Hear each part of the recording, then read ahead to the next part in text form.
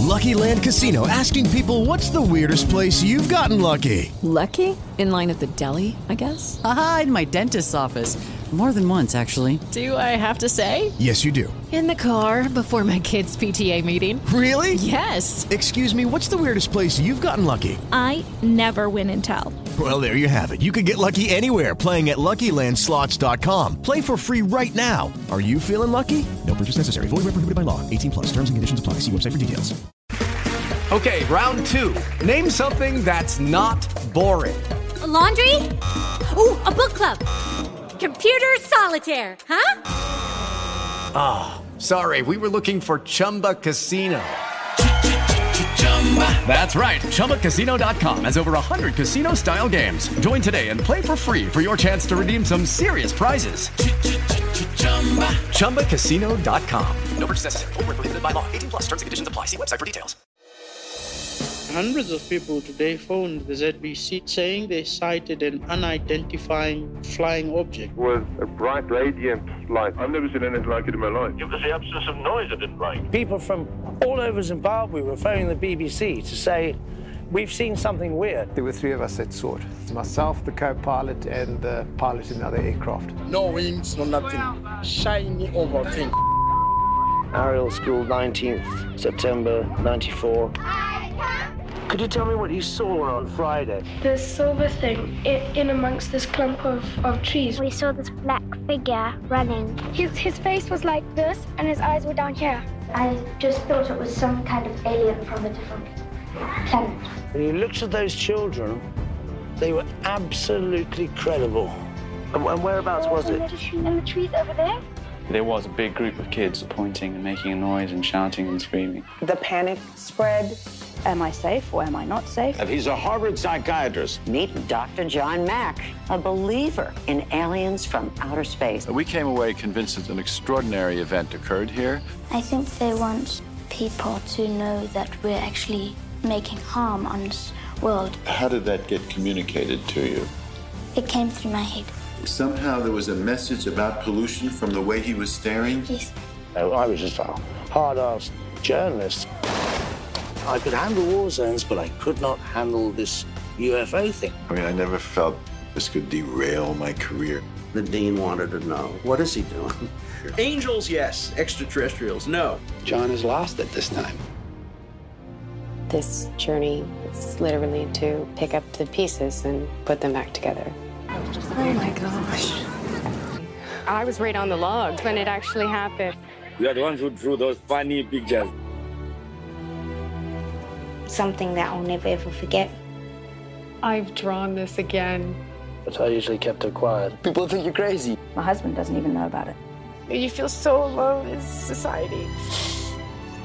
Why is it that we tend to want to shrink this powerful phenomenon to our notions of reality rather than being able to stretch ourselves to expand what we know and to admit that we don't know? Would you like to see him again? Yes.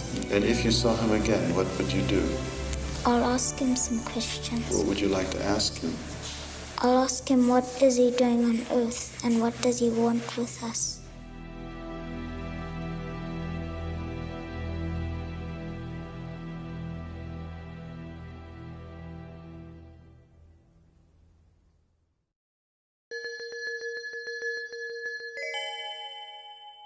Hello, everyone, and that was one heck of a trailer for one heck of a movie. I'm Martin Willis, and I am reviewing the Ariel phenomenon. I've been lucky enough to know Randall Nickerson, and he has done such an amazing job on this. The original trailer is down below in the text of this video. I have said many times on this show over the years that I believe the Ariel school incident back in 1994 is the most credible and important UFO encounter that, in my book, that there is. Others may argue there are some other really great ones and interesting ones, but this one is what turned my belief into something is really going on. I'm going to run a few clips today, but first of all, I want to tell you the screener and this production that I've been so lucky to be able to view early is just amazing. It is a work of art, and it is so fascinating all the way through. I hope that everyone out there who's watching this right now can go get this movie and watch it. It is hands down my very favorite movie on this topic. I am friends with Randall Nickerson. He has not paid me a cent to do this. He's given me his blessings, though, to run the trailer and to do this video today. So as we go along here, I'm going to put in a couple of clips from people that I have interviewed, direct witnesses. And right now, we're going to start with Randall Nickerson himself and Emily Trim. So while we're speaking with you, Randall, what actually kicked into gear this is a big project, and what happened? Well, I the more I found out, the more I was like, wow, this is I think it really happened with finding the kids, going to the school, finding it was still there in '08, and then going back again and again, but also going all over the world, talking to these witnesses. I spent a long time in the beginning interviewing witnesses that were not part of the Ariel school, but were around the area, to sort of get a sense of what they had seen. And again, I was struck by their candor and honesty. And but I think when it was the kids also motivated me to carry on. And also once I started interviewing the reporters that covered the scene, I was amazed because they had kept everything that had happened during that day. They kept all the tapes, all their notes, because they thought it was really a significant event. And listening to them, the different reporters, that was impressive to me and motivated me even further. I mean, all along the way, every time I got in a new piece of archival footage from 1994, I was remotivated, and the end goal was really to just get this story told right. Tell the story as it happened, and by the people it happened to. I chose not to narrate because I just felt like it's a much more difficult path to take as a filmmaker, but it's I think it's more authentic because it comes from the people themselves. But it's coming. It's and believe me, if there's nobody else more than me myself that wants it to be out into the world, because I'm just aware of how this will affect people. I mean, we yeah, and yes, of course, absolutely. That's right. And affect the kids, absolutely. And to be able to share their story, it's really important. And absolutely, I feel like this, in a big way, for me, this is a gift to the kids that were there, and the people that were there, and the teachers that were there, and the other witnesses that were around there, the pilots that were in the air, to tell the story. And I think that will probably be the most appreciated by the people that were there, because of the hard work that went into it to actually find out what the story was.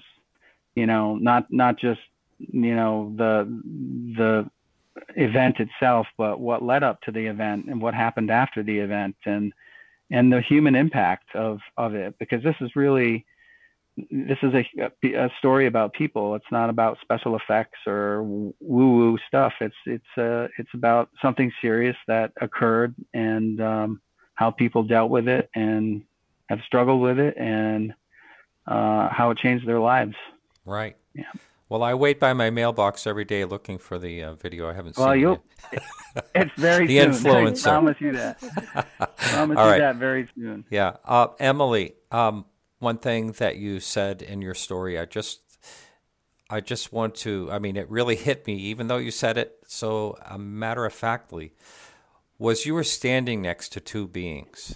To me, that's like, wow. And I've talked to Salma about this, and I was just awestruck by what she said.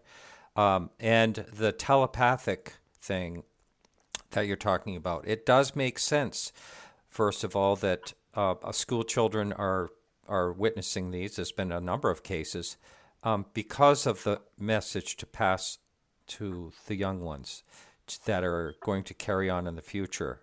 Protect the planet. And boy, we see signs of that right now. We're possibly in big trouble with what's going on climate-wise.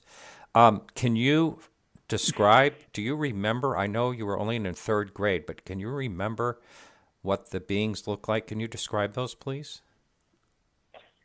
Yeah, well, I mean, I was talking to Randall about this yesterday, and I think all of us are going to have a bit of a different depiction, but very similar in their attributes, just based on being human. And, I use the description as like, beauty is in the eye of the beholder, so we're all going to have kind of slight differences, and that makes it real. They were kind of reflective in their appearance, so there was a bit of a luminosity to them. Large black eyes, like elongated heads, like enlarged heads, very longer, thinner necks, not too long, but longer, thinner necks. Their limbs were more flimsy almost, and they were hovering. They weren't actually touching the ground. And I described them with a little bit, a slight of a pot belly. I don't know if that means anything, but that's what they looked like. And it was slightly like if you were to use an animal as a description, the skin was like a reptile skin, but luminous, with like an iridescence to it. Wow. I remember when I spoke to Salma, and she said that she thought they almost looked like porcelain in a way. Did you have any of that thought? I mean, now that you look back at it? Well, like they were reflective to me. So there was like, it would be, for me, I would describe it as more light, because this event happened in the day. So when I describe it as more of like a luminosity and an iridescence, it would be like taking a fabric and creating a different sheen on the fabric. So their skin to me reflected the light. I see. And when you got the telepathic message, can you describe what that was like? I mean, it's just really hard to picture how something happens telepathically. Yeah, well, I don't know if it's difficult these days, because we're doing things like transferring consciousness into robots, and we have all these kind of advancements in our technology. That it's like a neural link. So how I describe it is you're immediately immersed in the connection with the eyes. And it's almost as though the eyes create this neural link with you.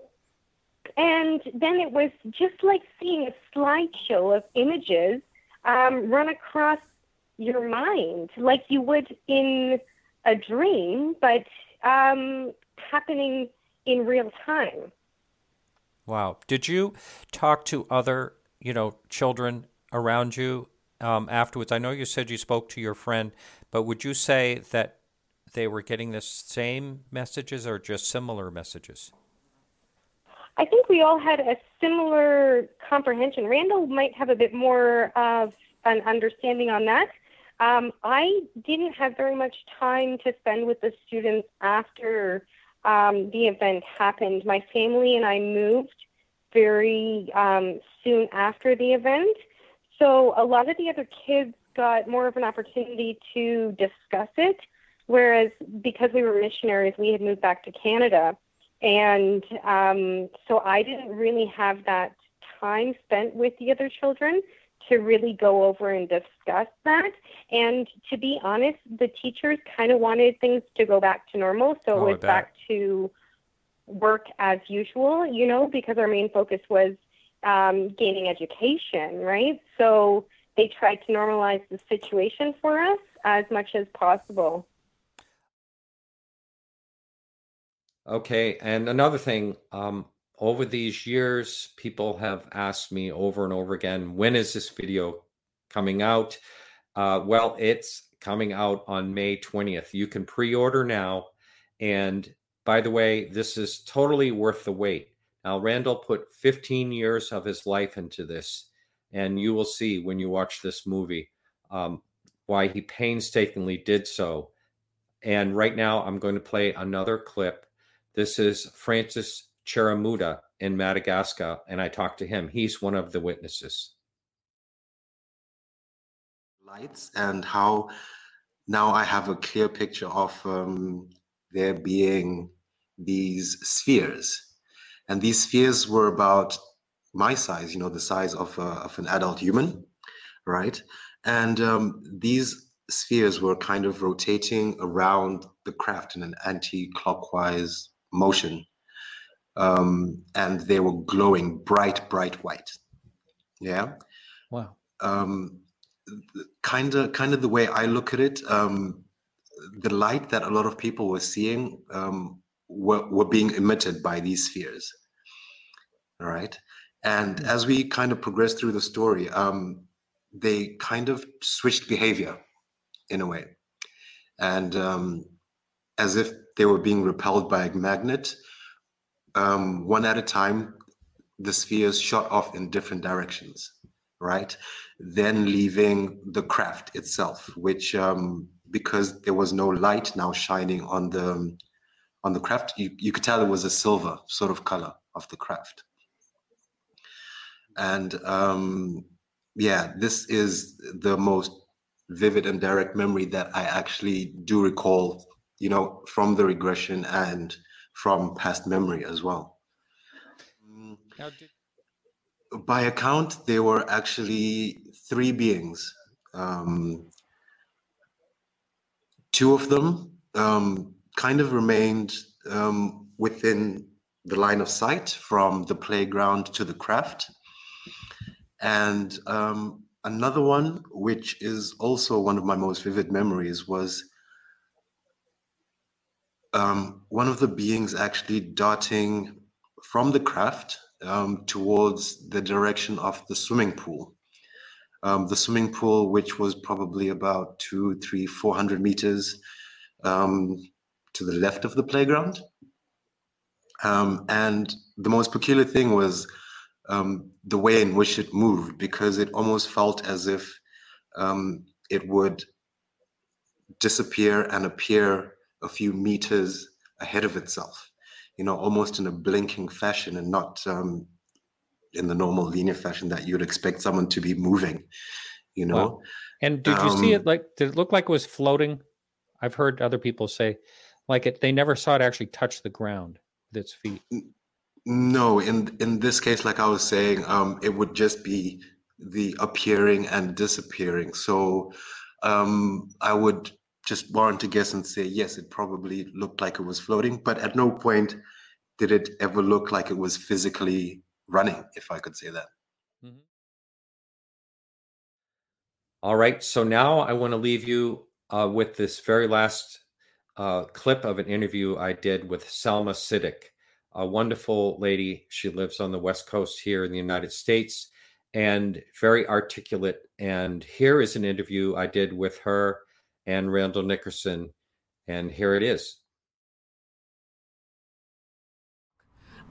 So we saw something shiny over on these copies, and then it was flashing. You could see it, and then you couldn't see it, or it could have actually been flashing. We couldn't. I still don't know today, but it was incredibly bright, and very different from anything we had seen before.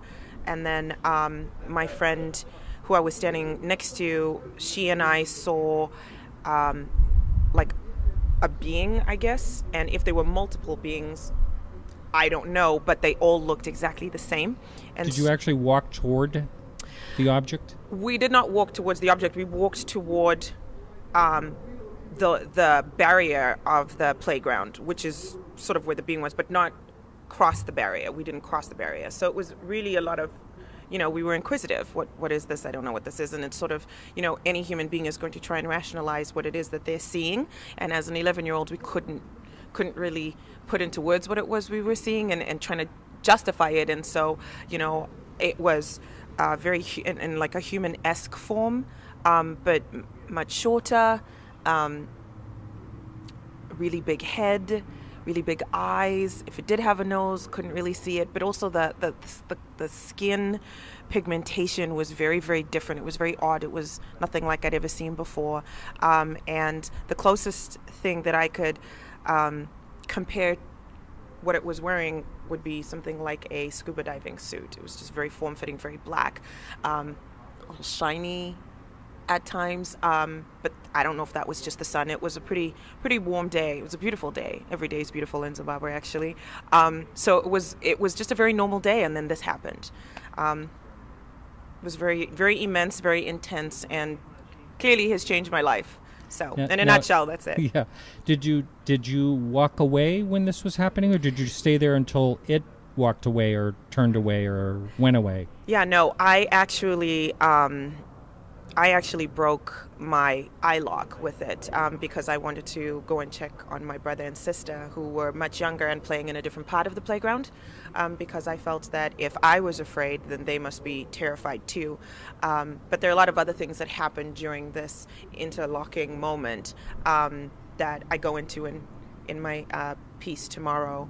But once I let go of my friend's hand and I disconnected from that gaze, which was not an easy thing to do at all, I feel like it took every ounce of effort and energy from me, and I felt absolutely exhausted afterward. I didn't see it again. Wow. Now, all right. Thank you so much, everyone, for watching this clip. And do go down below into the text, and you can see where you can order this movie, and you don't want to miss this one. Hands down, it's the best film on this topic. Thank you all for watching. Would you like to see him again? Yes. And if you saw him again, what would you do? I'll ask him some questions. What would you like to ask him? I'll ask him what is he doing on Earth and what does he want with us.